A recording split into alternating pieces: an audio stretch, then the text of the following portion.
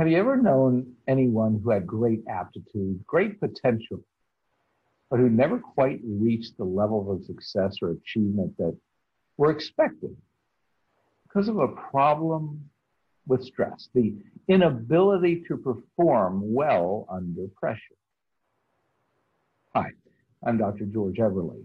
Welcome to ICISF Perspectives. Today, I'd like to talk to you a little bit about a new discovery in the area of resilience. Over the course of your life, your inability to be happy and reach the significant goals of your life are far more likely to result from a lack of resilience than physical illness. We make mistakes under stress. We make rash decisions that encumber us. We procrastinate. We have trouble getting started heading toward our goals. We ruminate. We worry. We wait for that absolute moment of surety, and it never quite comes, and it's paralyzing. Under stress, we neglect our sleep. We sometimes self-medicate. We overuse prescription medication. Sometimes we use alcohol, and we certainly use energy drinks because it does give us that boost. We sometimes withdraw from others, which is so ironic because others represent the single best predictor of human resilience. And sometimes we become very irritable, if not sometimes even aggressive. A study from Columbia University on healthcare workers found that mistakes were increased 66% when healthcare workers were under stress. In the 2016 issue of Emergency Medicine Journal, there was a review of 25 studies of emergent healthcare professionals. It identified high volumes of work, long hours, and being out of control as factors that increased significantly their levels of stress. Well, we can't always control the things around us. That's a fool's folly. But we can always control how we react to those things as they occur around us. In fact, that's the only thing we really can control. So we've discovered what we will call the secrets of psychological body armor and holistic wellness.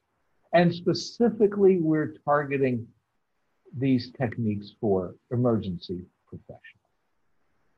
So what is psychological body armor? Well, some professionals wear physical body armor and it protects them from external injuries. How about wearing psychological body armor? Can that be protective? Evidence suggests that yes, it can. But we must frame this in the larger picture of wellness. Wellness was a popular pursuit in the mid-1970s up into the mid-1980s, and then lost favor. But we are seeing a resurgence, a renaissance in the wellness world. But to be truly effective, research suggests that wellness needs to span a number of factors. It must be holistic, if you will, all-encompassing.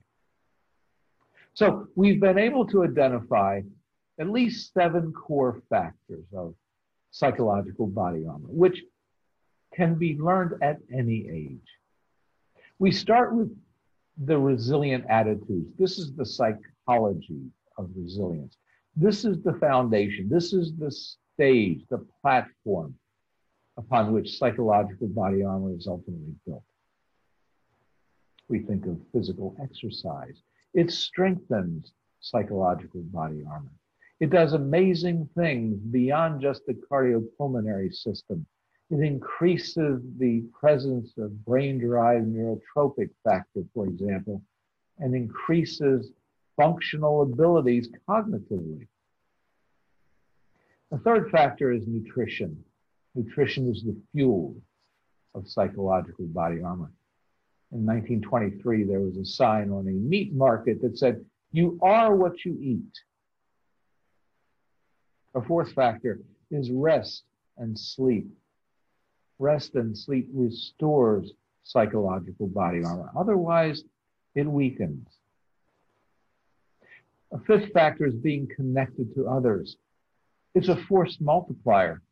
The support of others divides adversity and multiplies happiness. Let's not forget family. Sometimes we bring our work home and we inadvertently withdraw or perhaps alienate ourselves from our family members.